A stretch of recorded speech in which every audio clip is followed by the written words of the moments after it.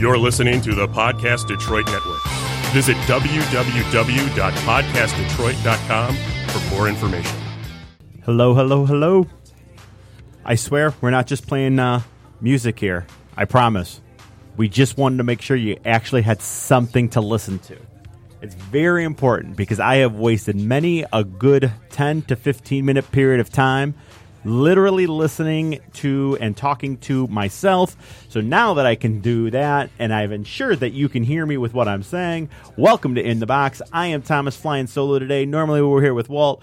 Walt had something come up. Walt's out today, so I'll be giving you anything you need to know about what's going on around the league, the NHL, that is if you could not tell what In the Box might have represented. So let's dive right into it. No need to really waste a lot of time with hellos and how do you do's, since, you know, you're only listening to me right now. We'll jump in a little bit with since we're starting the new month, let's talk about the 3 stars of last month. Recently announced that Mikko Rantanen was the number 1 star of October. 5 goals, 16 assists, 21 points, as he's playing on what might very well be the best line in hockey down there in Colorado. As crazy as that is to say, and as that may sound to some people, I mean, honestly, that's how good him and Landeskog have been together with McKinnon. McKinnon was very close, I think, probably to being a star of the month as well. So a really good start to the year for Mikko Rantanen. Second, would you believe it? A Pittsburgh Penguins center. What are the odds? It's Geno Malkin with 6 goals, 13 assists, 19 points in the month of October. I tell you, I mean, if these guys were to carry these numbers through, that'd be on about 120-point pace, because you got November, December, January, February, March. You know, so you've already got 1 down. You got 5 more to go. That's the kind of numbers we'd be looking at. Next up, Patrick Kane got the 3rd star of the month as he scored 11 times, 7 assists, 18 points on the year. What can you say about Patrick Kane? It's the Blackhawks are staying alive. And really, they are riding their 2 big stars to get that done in Patrick Kane and Jonathan Toews. And I think let's use that right now as a segue. As we mentioned Jonathan Toews, he had a milestone this week. Congratulations, Jonathan Toews, scoring his 400th career NHL goal. Wait, I might be one over. Am I 100 over? I might be 100 too high. Yes. Congratulations, Jonathan Toews, on scoring your 300th career NHL goal. Yeah, it was close. You know, literally just 100 goals off here or there. What difference does it make in the grand scheme of things? But he does get his 300th goal of his career. All that time spent with the Blackhawks. The goal, by the way, happened just last night as Toews and the Blackhawks would be going up against, I believe it was the Flames, as Toews gets his 300th. Congratulations to him. Scored the milestone goal against Calgary. While in Calgary, the 30-year-old was able to get it past David Ritchie to tie the game at 1. It was an early on in the game goal, and congratulations to Jonathan Toews on that milestone. It's always tough to say congratulations to the Chicago Blackhawks for doing anything good, but yes, Jonathan Toews, he's been a good captain for that team. Somebody that you don't really have a lot of reasons to hate, too, which is, I guess, always a good thing, too. The Penguins did end up dropping that game, and they now, thank you, SB Nation, have just a very concise 6-9 record on the year. They started the year well, I believe 4-1, so hitting a little bit of rough times. But again, congratulations, Jonathan Toews, goal number 300 on the season. Well, it was not so good, as we stay right there in Chicago, for Duncan Keith, as he was ejected for slamming somebody's head into the boards. And that's just not the kind of thing you usually hear in terms from Duncan Keith. Usually a well-behaved guy, but Keith ended up being ejected. I believe it was in that same Calgary game last night, as he got ejected for boarding Flames Dylan Dubé. I think it's actually Dubé. Somebody, but Dylan. I want to say the Dubé. So Dubé got the. Actually, I believe he was able to return to the game, but Keith with the check Sent off the ice only 2 minutes and 14 seconds into the game, and that doesn't help when you put yourself kind of short on defensemen. Joel Quenneville on Duncan Keith's game misconduct. I think maybe he got cut. I think that was part of it. The intent was certainly not there, and I think most people are likely to believe that because that's just not his game. And again, when you take a look at the hit, which I recommend you all do, it looked like the Doobie was going to cut back around to the right, and he ended up keeping his head down, which it's just, I mean, how a hockey player could still keep his head down in this day and age.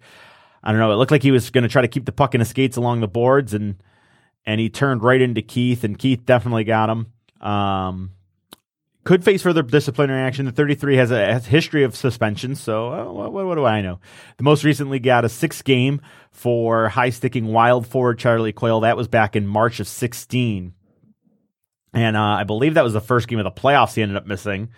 He also got got suspended for a game for a slash during the conference finals. So Duncan Keith, reverse flow, not unused to seeing disciplinary action, and as Duncan actually kind of not again, it's maybe it's just me getting confused with him and Seabrook, which I feel like I've done their entire career, but Duncan Keith be keeping an eye out for possible further suspension for Duncan Keith. Speaking of suspensions, again, we call that a segue. Tom Wilson went to an independent arbitrator. This might have been last week, but since I was out, I will come back up, or bring it back up. Tom Wilson looking to get back into the swing of things, looking to get back into the lineup.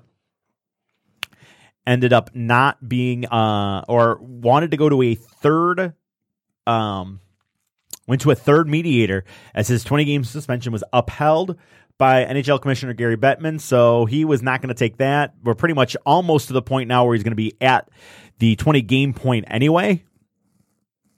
But, well, he's trying to get back as quickly as possible, and it looks like if that happens, that we'll be getting kind of looking at a point where it may or may not matter anyway. Let's see, what else do we have to talk about here? What can we leave that? Let's get to the weekly milestones here. As we did have some guys that hit the milestone mark. Jason Spezza and Jason Pominville. Good weeks for guys named Jason, I guess, around the league. They each would play in their 1,000th career game, and I believe both actually scored in their 1,000th career game. It's funny, we seem to have these every week now. Somebody else getting to the 1,000-goal mark, and Spezza, or 1,000-game mark, I beg your pardon, Spezza and Pominville. Now, the two guys to do that. Good weeks for them, and also a good week, a milestone week as well for Eric Stahl, who we want to talk about. Eric Stahl gets his 400th career goal. Congratulations to him, as he will get his 400th career goal on a redirection and a nice goal at that. And Stahl, one of those guys who it kind of looked like his career may have been over, just not, just an ineffective couple of years. I believe the main ineffective year, if you will, was a year in New York after a trade, a Carolina to New York trade. It looked like Eric Stahl may have been done. He signs a contract, a big contract with the Minnesota Wild, and really resurrects his career. He's got 5 goals, 6 assists in 13 games already on the year, so that's 11 points.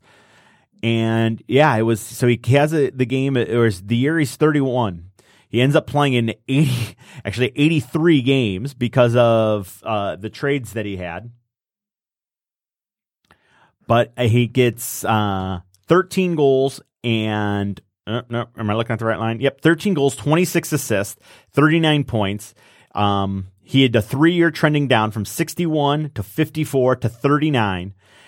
Looked like things were kind of winding up. His contract expires. He signs with Minnesota. Bam, comes back, scores 28 in 16-17, 42 in 17-18. And now he's got 5 already on this year. 65 points back in 16-17. And 76 points last year. And again, 11 through 13 games so far on the year this year. Pretty good stuff for one of the a Stanley Cup champion, I should say, with the Carolina Hurricanes.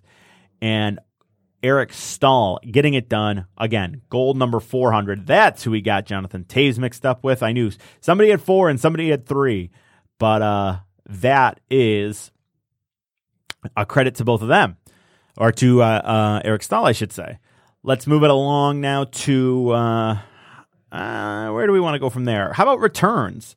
Big return as Patrick Eaves, after missing all of last season with the Guillaume something syndrome and possibly thought he would be career threatening. He comes back, gets injured actually in the preseason, bums up the shoulder, ends up missing time, and finally, after all that, he was able to return to the lineup. I believe he returned last night. And Patrick Eaves, the former Red Wing, kind of had was a defensive stalwart, ends up going elsewhere and ends up being a 25 goal scorer, really making a career for himself. Was no points in the game last night, an even 0 on the night, but he played over 10 minutes, which is good, as he's got to get back into the swing of things. Last year he got into a total of 2 games with a goal. Again, this year, just playing his first game, played in 627 games throughout his NHL career, over 240 points. But again, congratulations for him on the return to the league. He signed with Dallas in 14-15 with a 14-goal year that year. And then in 15-16, he tallied 11 goals. And in 16-17, kind of his watermark year, 32 apparently sat very well with him, as he scored 32 goals as a 32-year-old, 21 of those goals in Dallas and 11 of them in Anaheim, as he would also combine for 51 points, by far the best season of his NHL career. Good to see him in Anaheim, happy to see him as he returns to the ice and they get a little bit more forward depth. Speaking of forward depth and returning to the ice, Patrick Eaves returned. Who else has returned this week? How about Pekka Rinne coming back from injury? He was brought back off the IR, and how about this? He also got a new contract. It's a 2-year extension at $5 million per. Walt and I often talk about Nashville, and Pekka Rinne ends up getting the extension. He was going to be an unrestricted free agent after this year, and it's the good Pekka, bad Pekka, and that's kind of the way it works for him. But Nashville obviously very comfortable keeping him in the fold. So he is brought on, he is signed and brought back, I should say, on a 2-year, $10 million deal. And then while coming back, or in the first game back, he leads Nashville to a big victory over the Tampa Bay Lightning, as he was stellar in that game. Anytime you can beat Tampa Bay with your offense, you're doing something right. Or with your goaltender, I should say, you're living right, as Pekka Rinne would end up getting a victory there. Let's kind of take a look at see what his numbers look like this year after his return from IR. Through 7 games, he is 5-1 with 2 shutouts. And again, he returned to the lineup in Tampa back on the 1st. And that game in Tampa, he would end up getting 42 of 43, playing all 60 minutes. And then the next night, 2 nights later, on the 3rd, Boston would go into Nashville, and then Boston would fall, but he'd shut Boston out. 26 for 26, and he played 59-58, meaning he probably got off on the ice for 2 seconds, I should say, during an opportunity to pull a goaltender. But Pekka Rinne, Nashville happy to have him back, as he is now given up just 1 goal in his return, seeing over at 69 shots, 68 saves for Rinne, and that's got to make any Nashville Predator fan quite happy. Predators also, while we're talking about them, had quite the little bit of a kind of a funny sort of throwing shade at the Vegas Golden Knights. It's funny because these 2 teams were kind of the projected, there was a projection for them to go to the conference, meet up in the conference finals. Well, I'm sorry, Vegas had no, I should say, assumptions of that. I think as the year went on, it kind of looked like these two teams might have been on a collision course for the for the conference finals. But Vegas visits Nashville. They have a little night there talking about Excalibur and needing to pull the sword from the stone. And the Nashville mascot comes out with a guitar and nails him in the back WWE style. Quite a wind-up in his thing. Then he just drops the guitar right on him and skates back off. So mocking the 8-hour pregame shows that basically Vegas was using in the postseason last year and pretty much throughout most of the season. So kind of a funny moment there. If you get a chance, go on and see if you can find that on the Twitter, the YouTube, the Google, wherever you need to go. But a pretty funny moment there before game. And then during the game, Nashville kind of backed it up as they would win a game 4-1 over the Predators, over the Golden Knights. That was the day before Halloween. Vegas kind of struggling here. They are now they were 5-6-1 at that point after that game. Big game for Ryan Hartman, who would score 2 in that one. Riley Smith got the lone Vegas goal. They actually led 1-0. But 2 goals by Hartman in the second period, and Jarnkrok and Arvidsson would score in period 3. Victor Arvidsson, the empty net goal at 17:42, so with over 2 minutes to play.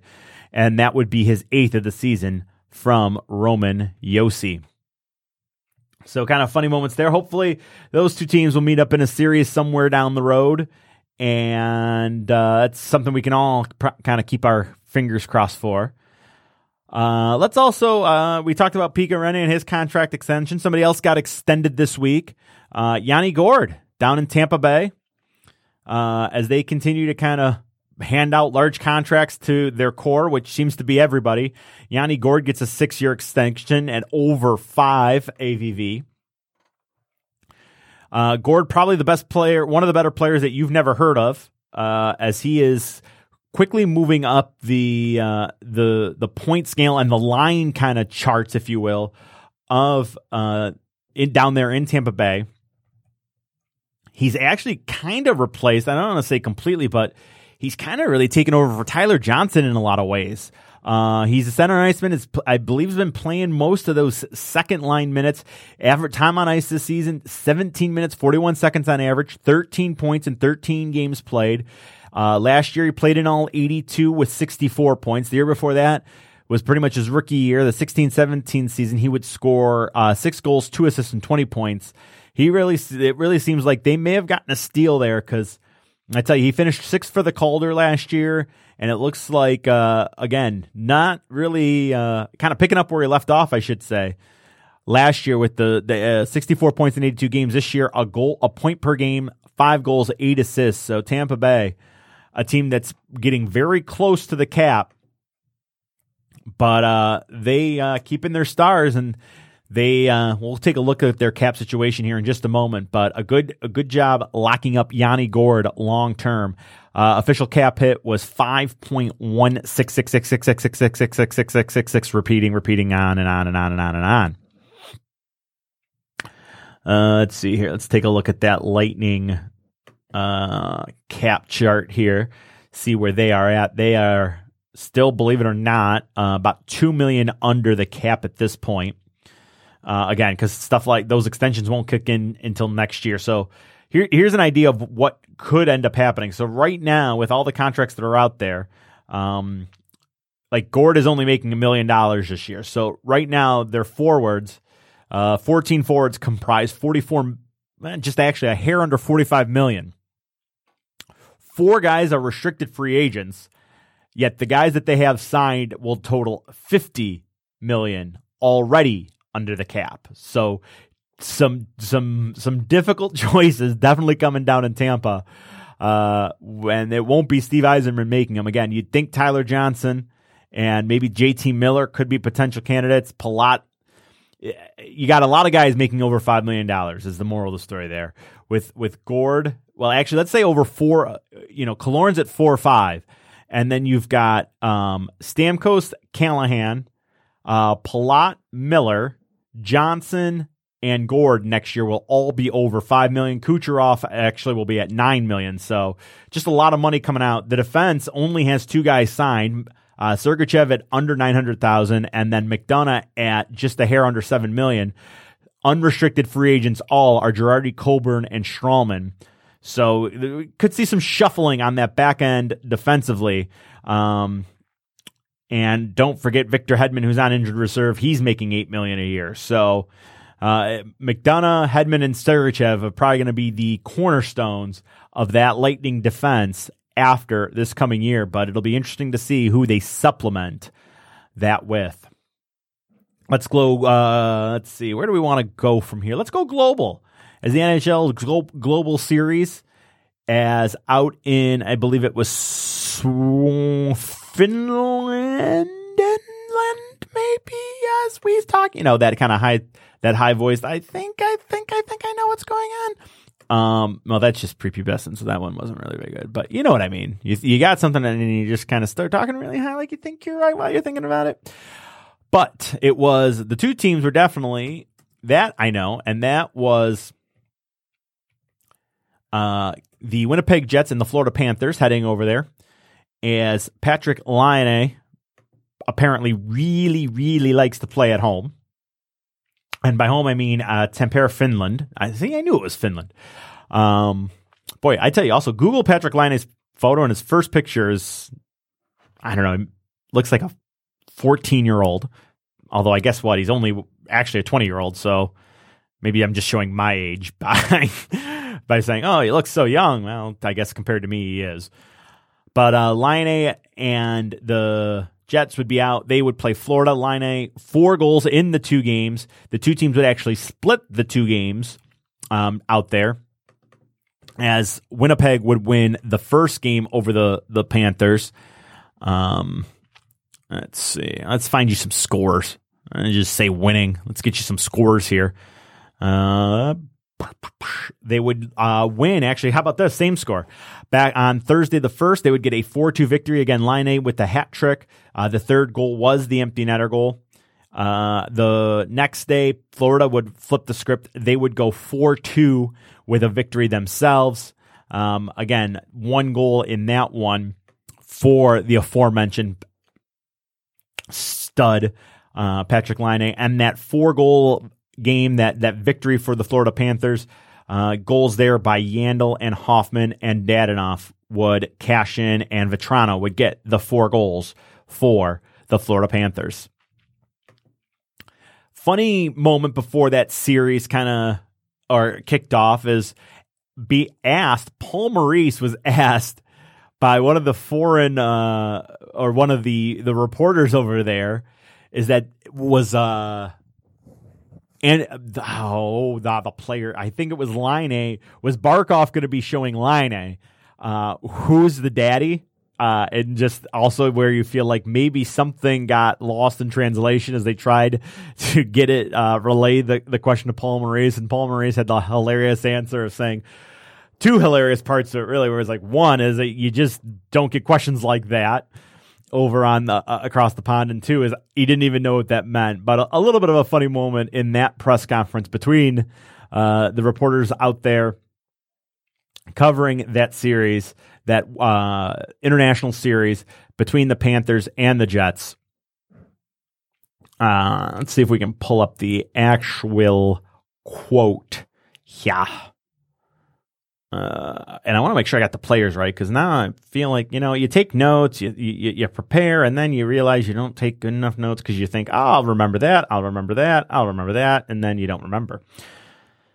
I tell you, it's tough. It's tough being this entertaining by yourself, let me tell you. It's not easy at all. If I could make the noise, I'd allow you to hear me while I'm scrolling, which would maybe make this a little bit more fun.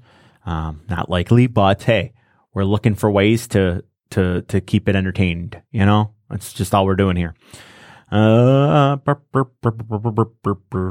with the noise, Paul Maurice. You think something's going to be quick, and then you end up and it's 45 minutes later. But anyway, so moral of the story is a funny moment for Paul Maurice, where I believe it was Barkov, or it was Laine. I really want to say it was a Laine and Barkov. Where the question was, who's the daddy on that one, and the Paul Maurice response again was just pretty. I don't know how I'm actually being asked this. Pretty shocked and pretty hilarious. So if you get a chance, go ahead and pull that one up. Take a look and listen to his kind of shocked response as an answer to that question. We had a star, or a impressive streak stuffed at 12 games, and that's Sebastian Aho. He's one of 3 players in NHL history to open the season with assists in 12 straight games. He was looking to pass Gretzky and as one of the 2 players. And it was, Laine and Barkov. See, 45 minutes later. See, we get you there. With assists in 12 straight games to start the season. He would not get one in Game 13. Longest such streak since the 80s, though. Wayne Gretzky had his. So congratulations to Sebastian Aho. And for Carolina, they got to be thrilled, as the contract extensions have talked. And word out on the street is that they're not crazy far apart in money between the 2 men, or between the player, Sebastian Aho, and the Carolina Hurricanes, and I'm sure Carolina would love to get Sebastian locked up to a long-term deal. Also, going back to the global series, it looks like 2019 it'll continue. Early thoughts say that they could be trying to hit 4 countries: Sweden, Germany, Switzerland, and the Czech Republic. Lightning owner has come out and said that they have been asked, and they are likely heading to Sweden next year. So, possibly 4 countries. We already know possibly one of the teams heading over to those 4 countries. Okay, where to take you from there? The big news that actually happened today, breaking news, was that John Stevens was actually fired as coach of the Los Angeles Kings given their start.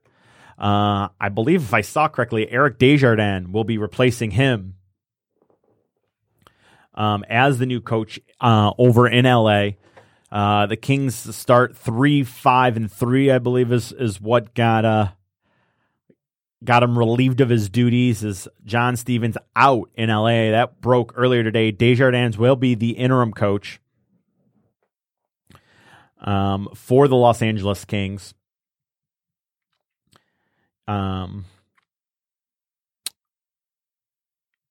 this is going to come up any moment now. Tell you the Wi-Fi. I'm not having good luck with Wi-Fi today. Just not having a good Wi-Fi luck today. But there it is. Finally, records. Here we go. With the Kings sitting in last place in the Western Conference with a 4-8-1 record. So Willie Desjardins again introduced as interim coach Sunday. Rough week. We talked about who had a good week. Some of the guys that have had good weeks. How about a rough week? Mike Condon for the Ottawa Senators gets beat by a 150-foot shot by Derek Stepan, a shorthanded goal from Derek Stepan, and then would be waived 2 days after the goal went in. So Mike Condon, he is really winning the battle for Worst Week Ever award. I tell you, he got pulled right after that. It was the 3rd goal he had allowed in the game against Arizona. So, an interesting sort of turn of events is Mike Condon has been released, and he had that famed season on about 2 or 3 years ago. He was just maybe one of the best goaltenders in the league for a stretch, and falling on hard times, and now falling onto the waiver wire. I want to get back to Jason Spezza for a second. Came out earlier today, late last night, said that he'd be willing to take a pay cut to stay in Dallas, that he's enjoying his time there in Dallas. So he gets his 1,000th game played there, and now maybe Jason Spezza could be in long-term, or at least for a couple, 3 years or more, with the Dallas Stars. Kind of an odd stat here coming up next. How about the Toronto Maple Leafs as America's team? The most facetious thing I've ever said. Canadians team is probably what would be the right thing to say, as they are 6-0-0 on the road. And Austin Matthews out, I believe, last week, what it was week 1. So I think this is kind of pushing the 10-day, 2 weeks out of the lineup, projected to be out 4 with a shoulder injury. Doesn't that kind of tell you Toronto's better off getting out of Toronto to play hockey.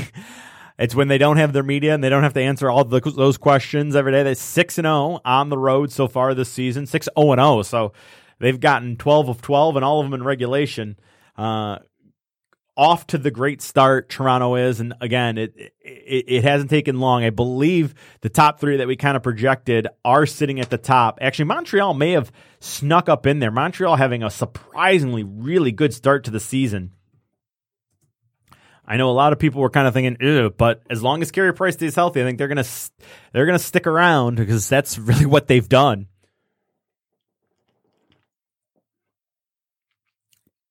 But currently, it does sit the Lightning with 19 points in 13 games. The Leafs with 18 points in 14 games. And Boston with 16 points in 13 games. So, yeah, sitting quite the way we thought they would be.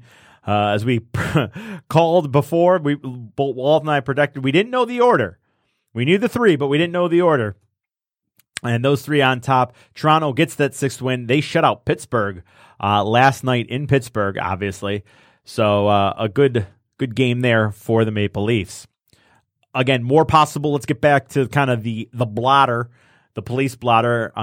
Lemieux is going to have a hearing for his high hit on Trocheck over in the international series. Brendan Lemieux, that he's got a hearing scheduled for Monday afternoon for his high hit on Trocheck. Trocheck did not miss any time, I believe. The other one is actually Brad Marchand, who had just the most unbelievable, terrible dive in the hit. He was not touched. And sometimes people will say not touched and he, they're touched a little bit. No. He just straight up just fell to the ice while he was skating towards a player trying to draw a penalty. The referees didn't bite.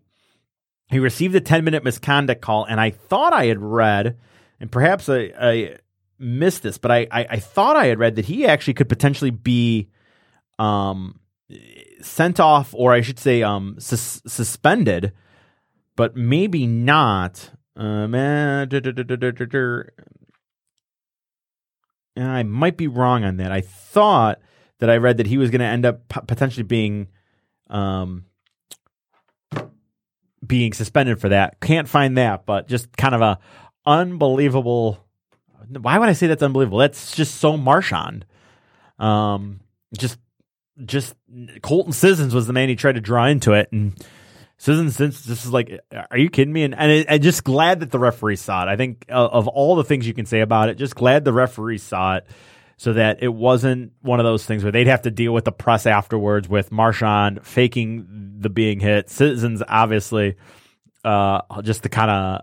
I'm sure he had a really, really good laugh at that one.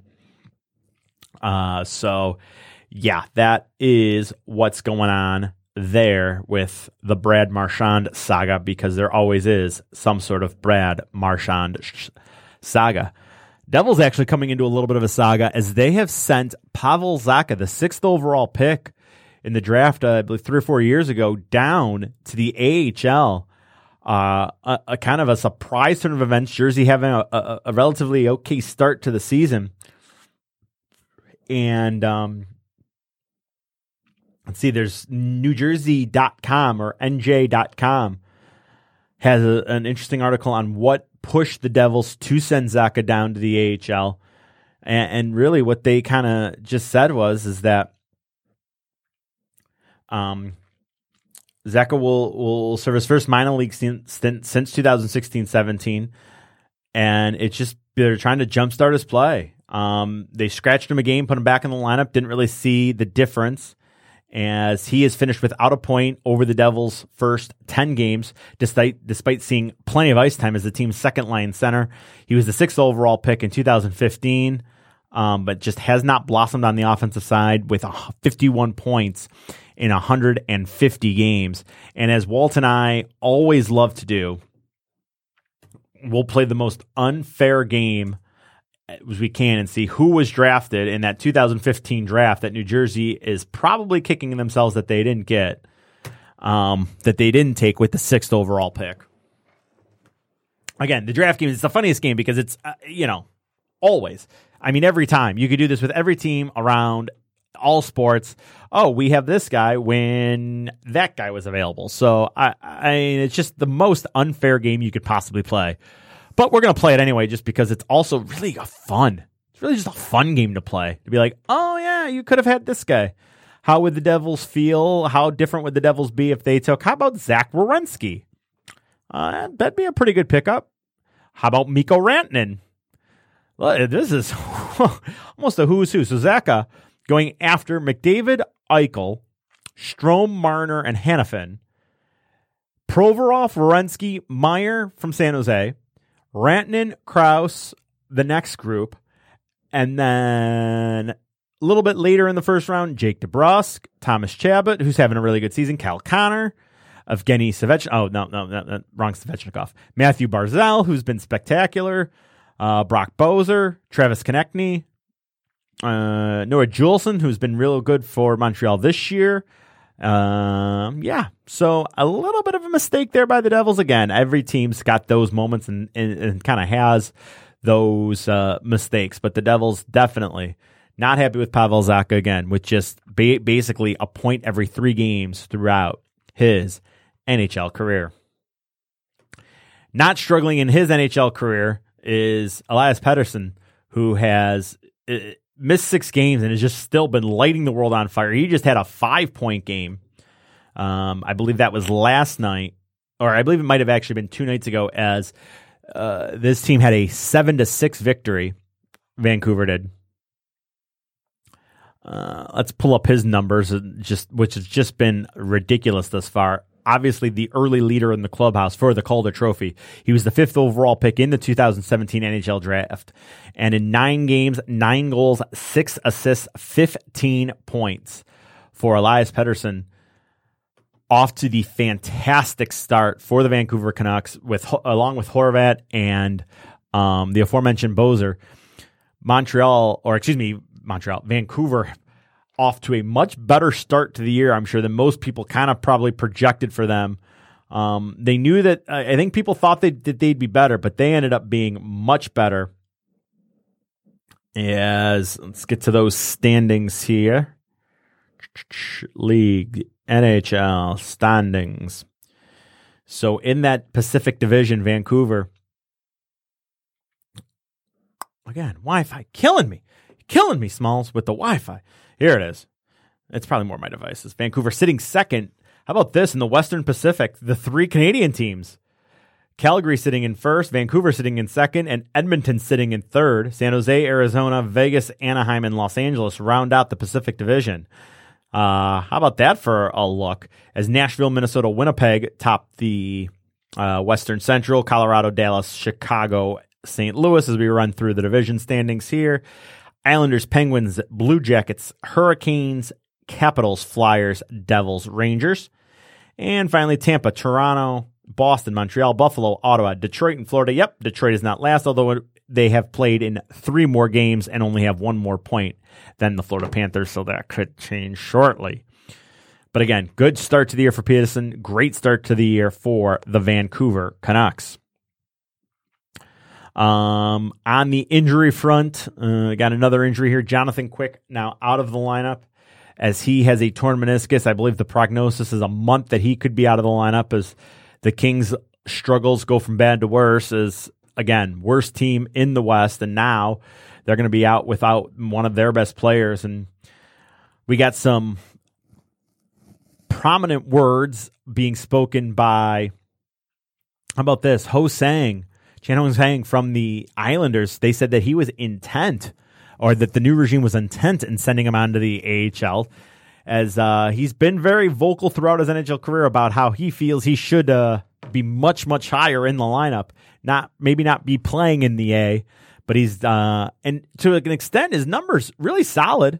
With the Islanders, he's gotten 22 points in 43 NHL games throughout his career, so what's come into question really has been his commitment both offensively and defensively. You got to have that drive all the time. That's what coaches want to see. That's how you get the playing time.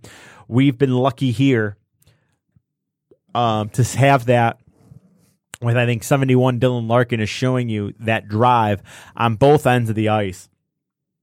And we've enjoyed that with what Dylan Larkin has done for the Red Wings. And I think it's an effort, maybe not that level of an effort, but an effort that they are hoping to see out of Ho-Sang there in the on Long Island. Actually, I should say Brooklyn. Final thing we want to bring out here in the first half of the show, how about the Montreal Canadiens scoring 2 goals in 2 seconds? New NHL record. It started with, I believe, Domi coming up the wing, firing one into the corner to beat the goaltender, Braden Holtby. Actually made it a 5-4 game. The Capitals start with the net empty. They lose the faceoff right to Joel Armia. Armia steps the line, fires at the length of the ice. Officially, they say 2 seconds between the goals. That is the fastest goal second differential now in league history. So we will end segment 1 with a little bit of history. That right there up between or for Les Habitants de Canadiens. That's going to do it for the first half of the show here, looking around the league as we went. After this, after the break, when we come back, we'll take a look. We'll bring it local. What's going on here with our Detroit Red Wings and what they did this past week as they would put together a little bit of a win streak, although the week would end on a low note. I'm pulling duties here for Walt here and in the box of actually running the computer, and that is not smart because I'm doing the Walt thing too, which is totally forgetting to set up the music to go into break, which is just great. So here, this is ironic. Let's go with this. Let's go with a little Boyz II Men on the outro because this is the end of the road of the first segment. Stay tuned, folks. We're coming back in probably a good 7 minutes. We figured that song was apt because the Red Wings went to work this week for a little bit. Felt good. Really, really good. They got wins. So Walt was on the air when, or last Sunday, I think Walt was on the air with you when Detroit ends up getting the victory over the Dallas Stars to start the ball of momentum rolling this week. So let's take you now to Columbus on Tuesday, where Detroit would jump out and play a great first period, get a 3-0 lead with goals by Michael Rasmussen from Vanek and Nyquist. That was 1:06 in on the power play. Larkin then would get a shorthanded goal. I believe his 3rd of the year already. He's been fantastic shorthanded. His 5th goal, 5th goal overall. Helm would get the assist, his 3rd. And Detroit would jump ahead 2-0 at the 9:30 mark. Then late in the period, Anthony Mantha with Larkin getting his 6 assists, Cronwall 2nd, Mantha with a nice goal to make it 3-0, 13:33 into the hockey game in Detroit, off and running. And we already had curly fries before the first 20 were in the book.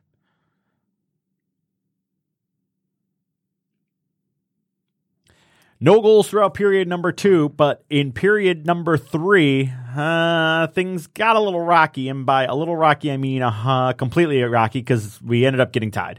Josh Anderson would score his 6th, Hannakainen, and would get his first assist of the year on that. Murray his 2nd, or he would get his 6th assist, and the secondary assist, I should say.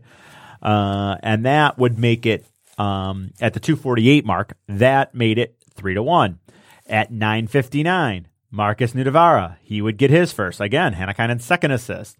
3-2. Pierre-Luc Dubois, his 4th. At 11:21, 3-3. But Detroit, on a great play, Tyler Bertuzzi and Dennis Cholowski, and this is what we like saying, a couple of the young kids making nice plays late in the game. Detroit kept their composure and ended up with a play with Cholowski carrying the puck around, or getting a feed from Mike Green and then carrying a puck around. This NHL.com is such a weird app. Anyway, so carrying it down low, not being afraid to make a little pinch, getting the puck out in front to Bertuzzi getting it into the net. After, I believe it was actually against Bobrovsky, as they had flip-flopped goaltenders. Bobrovsky did not get the start. Nidavara Potts, Bobrovsky wasn't at that point, but Bertuzzi would get his fourth from Cholowski again and Green, 16:36. Dylan Larkin would add an unassisted empty net goal, his sixth of the year at 19:17, and Detroit would get back-to-back wins in regulation for the first time this season. I tell you, if I had a hallelujah button, we'd be playing it. And it looked like they were putting things together. And would it continue? Well, yeah, let's go to November 1st.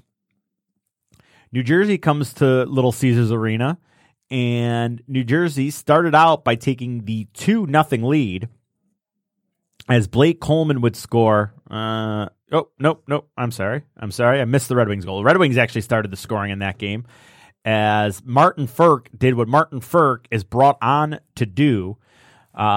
Actually, you know what? Let's go back to that Columbus game for a quick moment because we want to run down the stats for you here.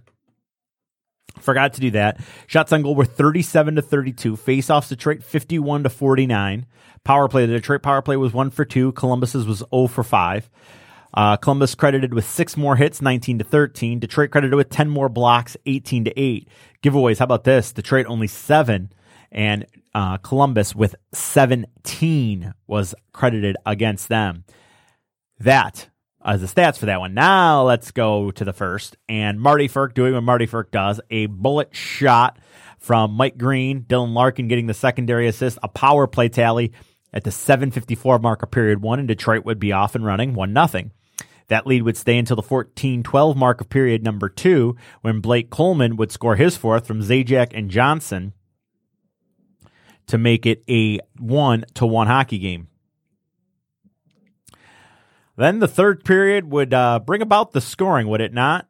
After Sammy Vatanen would score his first on the power play from Herscher and Zajac to make it 2-1. Michael Rasmussen would get his second to answer it. Nyquist would get his 9th assist. Cholowski with his 6th assist at the 4:59 mark, and really a nice play by Rasmussen in front of the net, causing some trouble. Shot gets on, and then he is able to roof it.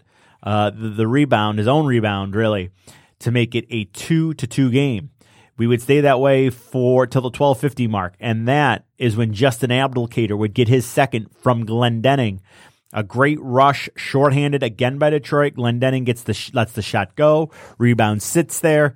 Abdelkader goes to the net, tips it in by Corey Schneider, who had played his first game since filling in the relief in the postseason last year, and I believe he missed all the regular season. So a lot of time out of net. Corey Schneider, his return, Detroit did not make it a very good one. A late goal, not an empty, I don't believe it was an empty net goal, but yes, I'm sorry, it was. It was Daly with a crazy goal, actually, as Larkin wins a faceoff. Daly wraps it around the boards, and it's a perfect pool shot as it glazes off the glass, bounces down into the empty net. Daly's first of the year, Larkin's 8th assist. That would come at 19-17. Detroit, another shorthanded goal, so Detroit would have 2 power play, 2 shorthanded goals in the game. Marcus Johansson would get one late at the 1956 mark from Hall and Herscher.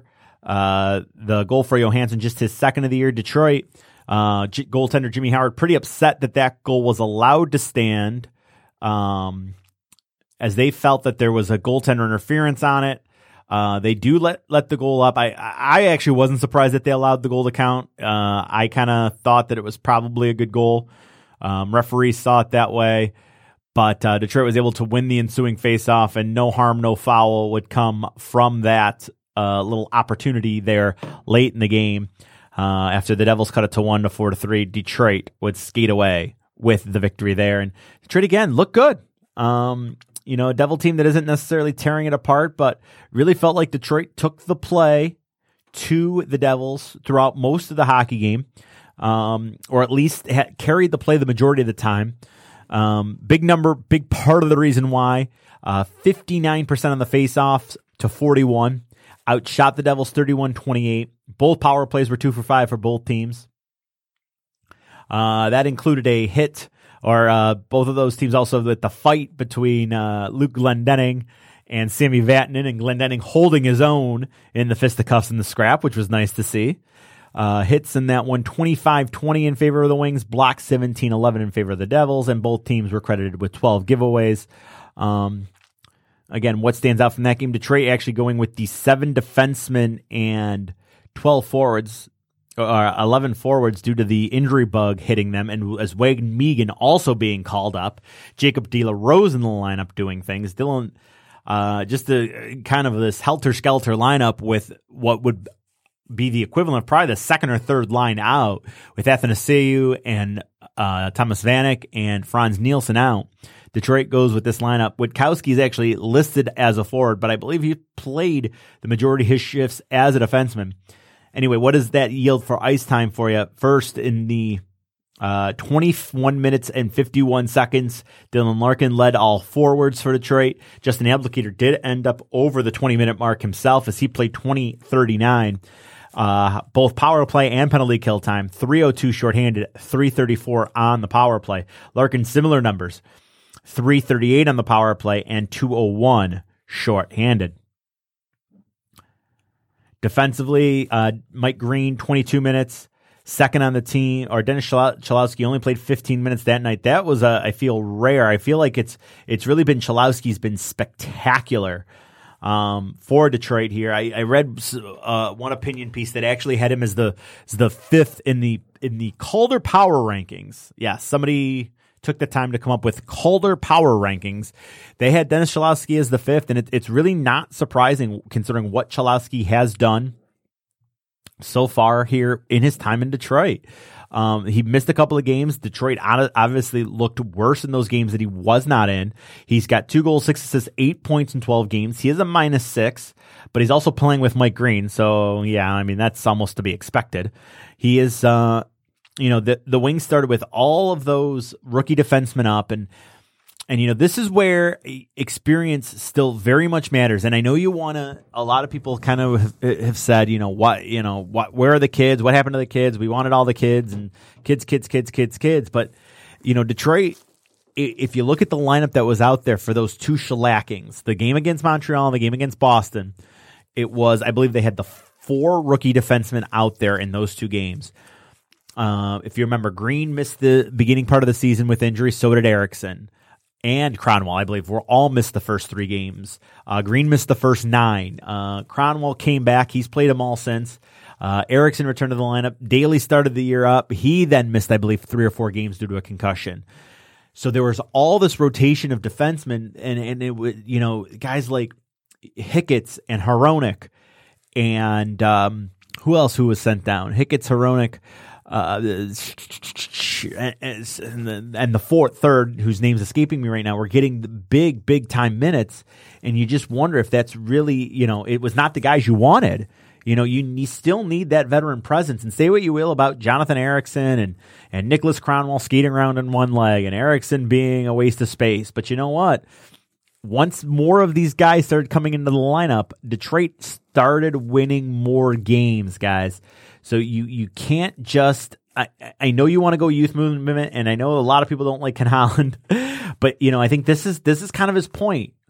You saw early in the season that kind of this is his point, is that you can't go all kids all the time because you just don't have that veteran leadership and guys that you can rely on. And it was when Detroit started kind of filling out their lineup and getting a healthy defense core back.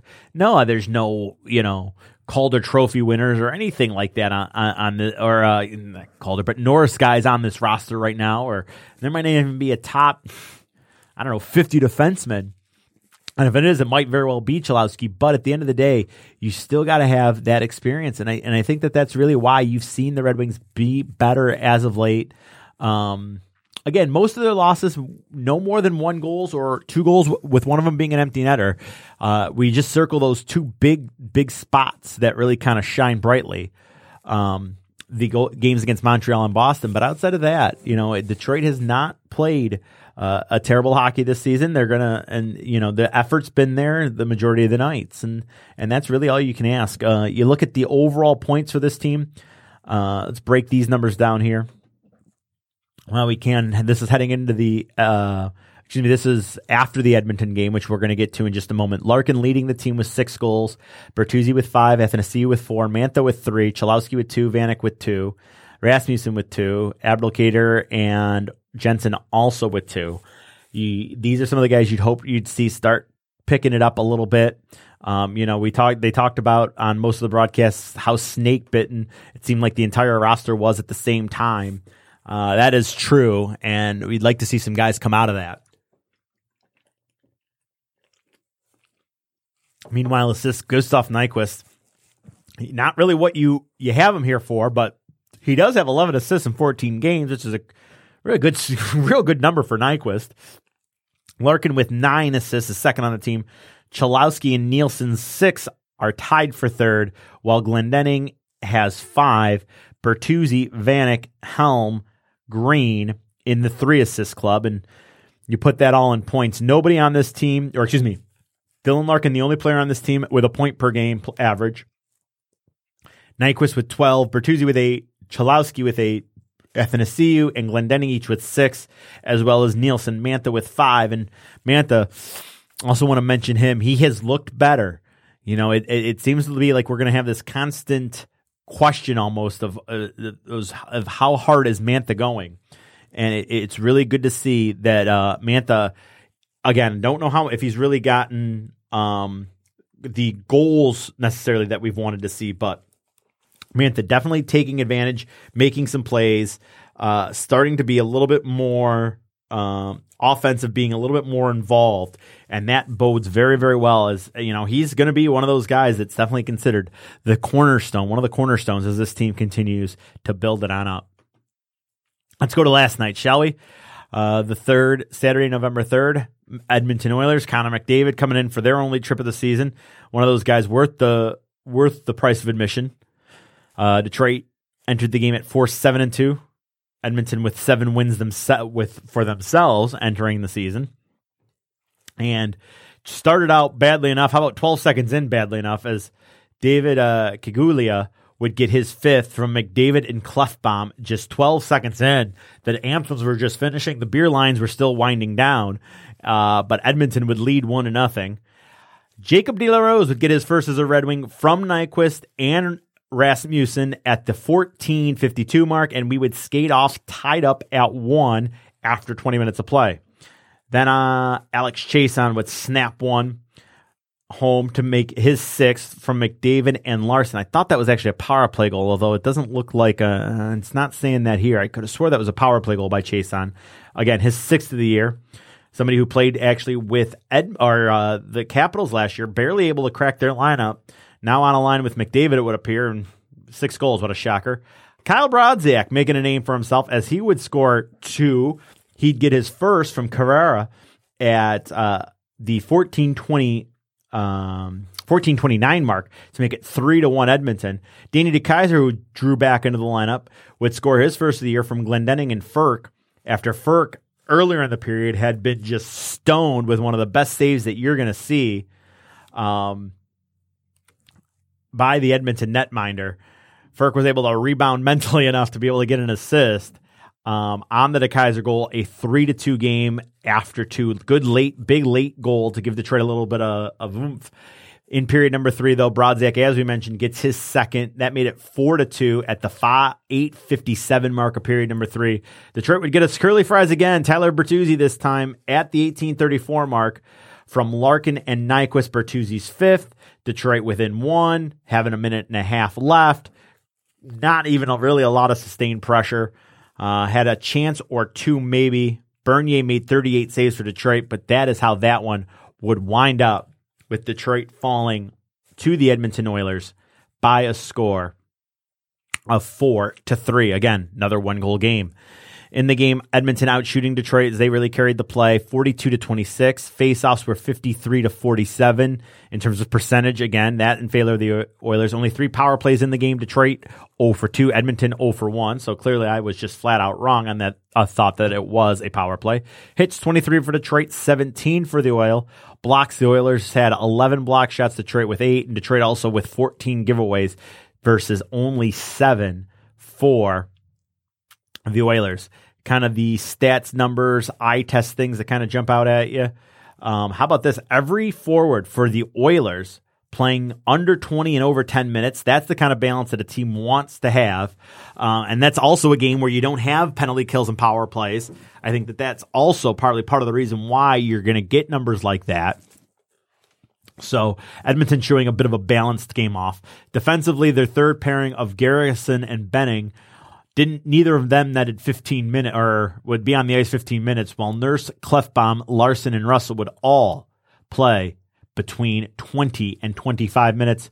Kuskinen with the win there for the Oilers. He would play 59 minutes, 34 seconds, 885 save percentages. He got 23 of 26 shots. Meanwhile, for Detroit, again, Wade Megan looking kind of impressive in his 9:31 of ice time. He looked, not terribly out of place. A journeyman, 28-year-old, but you need guys like that.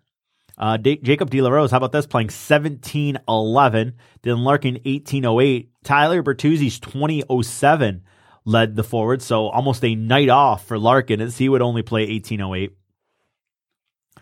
Detroit did have just the two players themselves under the 10-minute mark, being Wade Megan and Luke Witkowski. Everybody else kind of clumped under that 20:07 for Bertuzzi, but then everybody else pretty much between, actually, Furk had 10:53. Everybody else is between 15 and 20 minutes, kind of showing the balance there that Detroit needed. Defensively, again, DeKeyser draws in, Cholowski stays in, Jensen stays in.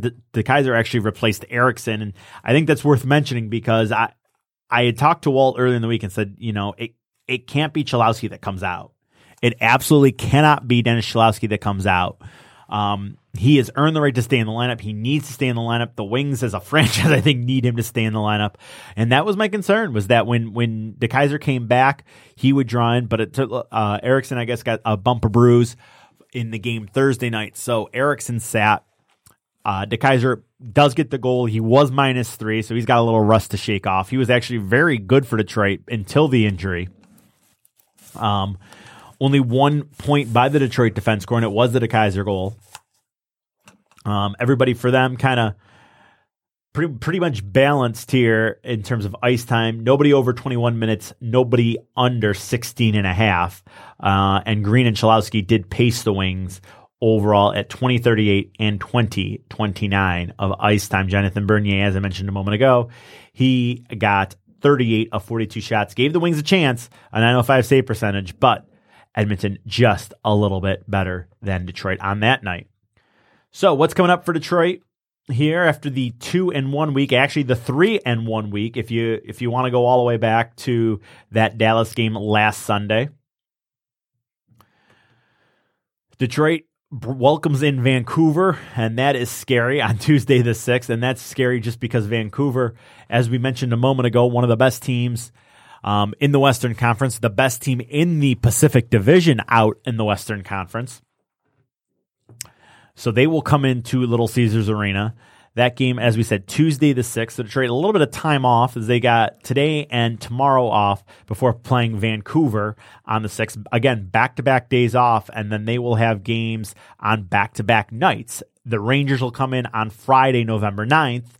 That's a 7:30 puck drop there. Carolina. Actually, Detroit will travel to Carolina. And that's probably the third game that we need to start mentioning with Montreal and Boston. It just didn't happen to be the score, but Carolina just killing Detroit, drastically outplaying them. But I believe it was Jimmy Howard that night that kept it as a 1-goal hockey game. Maybe, again, 2 with an empty netter. Carolina, I think, in the first period outshot Detroit almost 20-2 or something silly like that. So Detroit will see what they can do on Carolina's home ice. So 3 games this week. Again, Vancouver, the Rangers, and Carolina.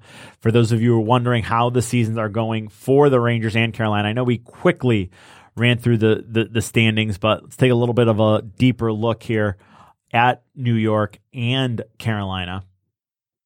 Again, we mentioned Sebastian Aho, who's been fantastic for the Hurricanes. He's got, with assists in 12 of the team's first 13 games. The Rangers right now bringing up the rear in the Metro Division. They are 5-7-1, 11 points. So they're bringing up the rear, but they're also 6 out of first. Gives you how, again, it doesn't matter, man. just does not matter. That that Metro division just stays a jumbled mess all the time. They've scored 35 on the year, given up 43. They're coming off a 2-game winning streak, and they are 5-4-1 in their last 10. So the Rangers have been, solid. Really just pretty solid so far. I mean, I know the 2 games under 500, but they're putting some things together. And again, even though they've, a lot of guys, Shattenkirk was healthy scratch earlier in the year. They do have some scorers up front with Kreider and Zuccarello, Hayes and Zibanejad. So that'll be who the Wings will be kind of having to deal with up front on that game Friday night. Again, I think we've talked enough about Pettersson and the rest of the crew there in Vancouver. Carolina currently, they are sitting pretty much in the middle of the Metro Division, 6-6-2 on the year, 3-6-1 though in their last 10. They've lost 4 straight, so they were out to the 6-2-2 start. They have struggled as of late, so Detroit may be an opportunity there to see if they can kind of get the ship righted. It's the game Saturday. They'll have 2 games before then, but Carolina's struggling, but they got some time this week to see how they respond to a little bit of adversity. It's obviously a very long season, and they will play Tuesday against St. Louis and Thursday in Chicago before hosting the Wings on Saturday. Again, besides Aho, guys, you're going to hear Jordan Staal, Andrei Svechnikov, Justin Williams, Teo Teravainen, Peter Mrazek may get the start in net, Scott Darling there as well, Dougie Hamilton on the back end with Trevor Van Riemsdyk, Kelvin DeHaan, and Jacob Slavin, some of the names you're going to hear in that game against Carolina. Well, folks, you did it. You listened to me for an hour and 20 minutes. I think you've earned the reprieve, but I thank you so much for joining me here on In the Box. I believe Walt and I will be together with you next week, the 11th. Looking forward to being back here. We'll see how the Wings do on a 3-game week. They will try to see if they can get another winning streak going after Edmonton ended the 3-game winning streak. They still have a little bit of time left still got plenty of time here. With the 2 home games, it'd be great to see if they could get some sort of winning streak going, but we'll have to see about that. You can hear the good old hockey game playing in the background. That'll do it for In the Box. I'm Thomas. Thank you for joining us. We'll be back with you next Sunday.